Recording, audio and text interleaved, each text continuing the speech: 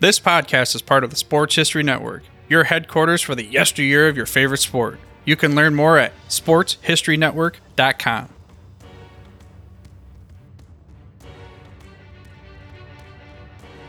When an incredible football player is consistently overlooked for inclusion in the Pro Football Hall of Fame, we often hear several reasons for this absence. Things like, he was okay, but he never led the league in anything, or he was good, but he never won a title. Or even, he was great for his team, but he was never an All-Pro or an MVP. In this episode of When Football Was Football, we'll look at the impressive career of Marlon Pat Harder, who accomplished all the superlatives that have been utilized as reasons for keeping a player out of the Hall of Fame. During his 8-year NFL career with the Cardinals and the Lions, Harder won 3 NFL championships, topped the league in scoring 3 times, was the NFL's MVP in 1948, and was selected as an All-Pro no less than 6 times.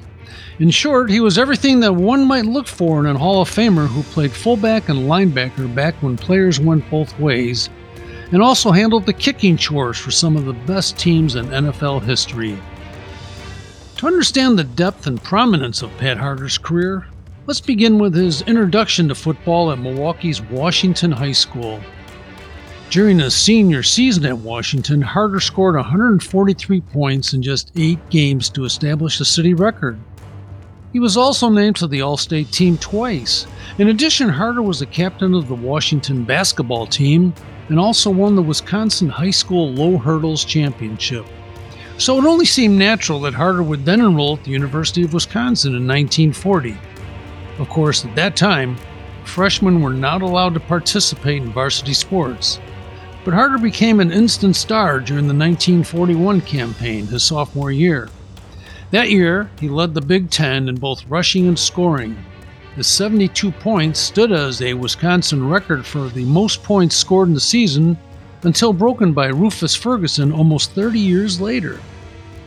Purdue head coach said of the versatile rusher, "Pat Harder is the best sophomore fullback I have ever seen." In 1942, Harder partnered with the great Elroy Crazy Legs Hirsch to lead the Badgers to an 8-1-1 record, with the only blemish being a controversial 6-0 loss to Iowa when officials ruled that Harder's plunge for a tying touchdown fell just short of the goal line. Still, the Badgers finished 3rd in the national polls at the end of the season, and Harder was named an All-American. Despite his offensive accolades, Harder was also remembered for his defensive abilities, according to columnist Tom Butler of the Wisconsin State Journal, who said, "Harder epitomized consistency and did so many things well, including playing a rough and rugged game at linebacker." Randy Coughlin, another writer for the State Journal, added, "Harder is the best back I've seen at Wisconsin in my lifetime. You must remember Harder's wonderful qualifications are not all on offense. It's his defensive play and his team play. He's just one of those naturals that are hard to find." Harder was also responsible for one of the most enduring chants heard at high school and college football games even today. After a game against Purdue in 1941, the Journal and Courier newspaper in Lafayette, Indiana stated that Pat "Hit 'em" Harder was in a class by himself. Probably the best fullback in the land, Harder ran the pigskin 30 times during the afternoon and picked up 171 yards. His speed, shiftiness, and tremendous drive were a source of agony to the Purdue 11 from start to finish. Well, that writer had picked up the now famous chant from the Wisconsin fans of hit him again, harder, harder," which of course was aimed in praise at their pile-driving fullback and linebacker, Pat Harder. And now, try and get that chant of hit him again harder out of your head for a while. Due to the ongoing hostilities during World War II, Harder entered the Marines in 1943 and gave up his final year of collegiate eligibility. However, before he departed for the service, Harder was named the most valuable player of the 1943 College All-Star Game after he scored on a 33-yard run and a 37-yard pass reception in a surprisingly easy 27-7 win over the Washington Redskins and quarterback Sammy Baugh. In addition to his pair of touchdowns, Harder also booted 2 extra points. While in the service, Harder was selected as the second overall pick of the 1944 NFL Draft by the Chicago Cardinals. Although Harder could have returned to Wisconsin for one more season of play following his discharge, he elected to try pro football in 1946 with the Cardinals. Harder was part of a revitalized Cardinals team that recently shook off a 29-game losing streak to finish 6-5 under coach Jimmy Councilman, which was the team's first winning season since 1937. Although not a huge man at 5'11" and 203 pounds, Harder enjoyed a lengthy pro career, playing with the Cardinals from 1946 through 1950, and then concluding with the Detroit Lions from 1951 through 1953. His impact with the Cardinals is immediate. In 1946, he rushed for 545 yards and just 106 carries, which was 5 yards per attempt, good for second place in the National Football League behind Bill Dudley. Harder also grabbed 11 passes for another 128 yards, allowing him to finish the season with the second best average in yards per touch with 5.8. Then in 1947, the Cardinals made a wise decision and turned over the place-kicking duties to Harder, and his value to the team soared. He was near perfect on his extra points in 1947 with 39 of 40. In 1948, he was a perfect 53 for 53, and then in 1949, he was 45 for 47. With his rushing and receiving touchdowns, along with his efficient kicking, Harder became the first NFL player to score 100 points in 3 straight seasons. He was the NFL's leading scorer in 1947 with 102 points, as well as in 1948 with 110 tallies, and again in 1949 with 102 points.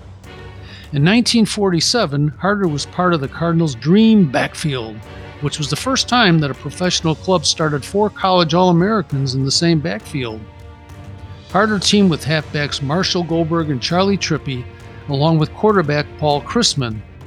Later, Goldberg switched to defense and the talented Elmer Angsman added his speed to the backfield. Both Trippi and Angsman scored a pair of touchdowns each as the Cardinals knocked off the Philadelphia Eagles 28-21 to capture the 1947 NFL title. Harder added 2 extra points to that final tally. During the 1948 season, the Cardinals were even more dominant, finishing the regular schedule with an 11-1 record before falling to the Eagles 7-0 in the championship tilt marred by a blinding snowstorm in Philadelphia. During that season of 1948, Harder was selected by UPI as the NFL's most valuable player after scoring 110 points, including that perfect 53 for 53 in extra point attempts. And he added 7 field goals and 6 rushing touchdowns. He was once again very solid running the ball, picking up 554 yards in 126 attempts and grabbing 13 passes for another 93 yards. His blocking for Trippi and Angsman was superlative, and his rushing efforts were good for 6th in the league, with Trippi and Angsman finishing 2nd and 3rd respectively for the powerful Cardinals running attack. For some reason, the Cardinals traded Harder to Detroit after the 1950 season, and he continued to excel for the Lions. Harder posted one of his finest individual performances in the 1952 National Conference title game, which was a victory over the Rams. In that game, Harder picked up over 100 yards on the ground and scored 19 points in the Lions' 31-21 win. With Harder on the roster, the Lions picked up 2 NFL championships in 52 and 53, leaving Harder with 3 titles overall for his career. In addition to his MVP award and the numerous All-Pro honors, Harder was also selected as a member of the All-Decade team for the 1940s. He finished among the top 10 in the NFL during several seasons in categories such as most extra points made, most points scored, most extra points attempted, most field goals made, highest field goal percentage, most rushing attempts, rushing yard, rushing touchdowns, etc. Still, with all these gaudy accomplishments, Harder remains absent from the Hall of Fame.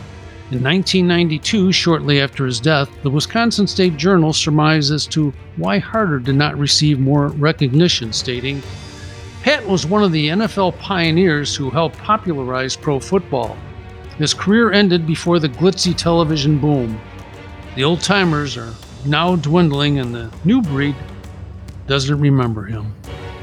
It's certainly questionable as to why Pat Harder has not reached the pinnacle of professional football recognition by being selected to the Pro Football Hall of Fame. But maybe someday, sometime, hit him again harder. Thank you for spending some time with us today, and please join us next time as we take a look at the Cardinals' first West Coast tour, which occurred in the mid-30s. We'll call it the Cardinals Magical Mystery Tour. Enjoy the holidays, and we hope to see you back here again soon. Thank you. This podcast is part of the Sports History Network, your headquarters for the yesteryear of your favorite sport. You can learn more at sportshistorynetwork.com.